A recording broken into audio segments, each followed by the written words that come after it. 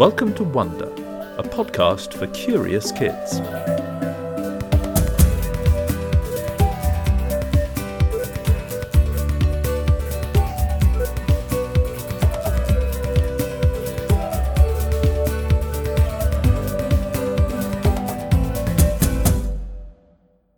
Hello, Wonder. Have you ever wondered if you can escape into another world? Or from a lockdown? Have you ever wanted to be spirited away? Books do it, films do it, even music and paintings can do it. But a very good film offers a special kind of escape. Welcome to the world of Studio Ghibli. Films full of strange creatures and extraordinary flying machines. Places where sprites live and incredible transformations are possible. And there are lots of cats, even a cat that looks like a bus. These films celebrate the beauty of nature, daring invention, and explore the idea of unlikely gods and spirits that lie just beyond our understanding. The Japanese animator Hayao Miyazaki set up Studio Ghibli early in his career in 1985. Since then, he has written and directed 12 dazzling films. With titles like Spirited Away and Castle in the Sky, they take us to fantasy landscapes where anything can happen and magic is just around the corner.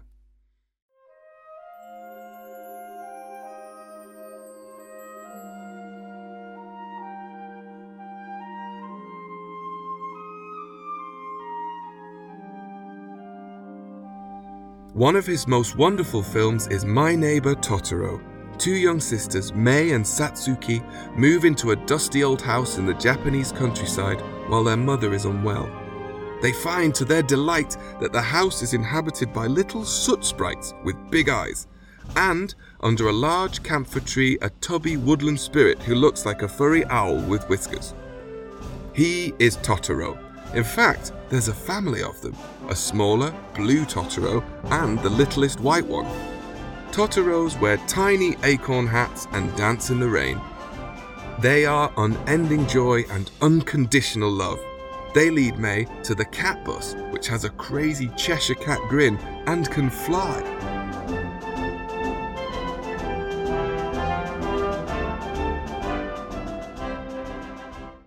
For those of us used to watching American animation such as The Incredibles or Frozen, Miyazaki films are wonderfully otherworldly and visually very Japanese. They call it anime. We call it animation. Flight is such an important theme in his films. Indeed, Miyazaki is obsessed with it. His father was the director of a business that made rudders for fighter planes during World War II, and he spent his childhood inventing his own aircrafts. Again and again, his characters take flight in fantasy flying machines. In Castle in the Sky, the pirates fly around in flaptors, inventions that look like giant mosquitoes. Porco Rosso is about both an ace pilot who chases airborne pirates even though an unusual curse has transformed him into a pig, and the romance of flying.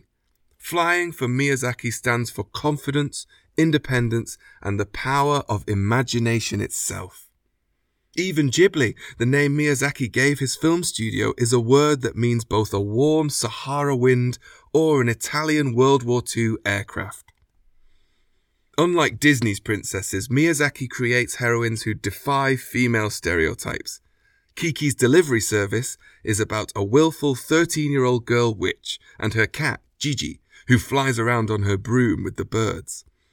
To profit from her talent, she sets up a flying courier service, but then loses the power of flight.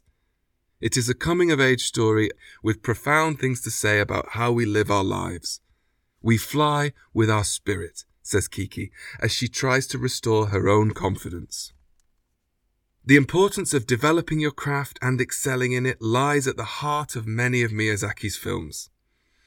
He also has a gift at making us look at the world with new eyes. He sees the magic in the everyday, a bowl of noodles, a dusty house, and gives it the same level of beauty and intensity as the fantastical, as the castle that walks on birds' legs, as Chihiro's enchanted bathhouse in Spirited Away. His awe-inspiring sense of detail, wonder and fun may make him a great filmmaker, but his son, Goro, also a maker of anime films, says he was a terrible parent. He gets 0 marks as a father, but full marks as a director of animated films. Today, Miyazaki is 79 years old. As a teenager, he wanted to be a manga comic or graphic novel artist, but discovered he could not draw people. Instead, he drew planes and tanks and battleships. Then he fell in love with animation. His early films are drawn by hand, frame after frame. Each frame is an individual painting, and there can be 24 frames per second. Animation is a very slow process which takes patience, dedication, and a childlike enthusiasm.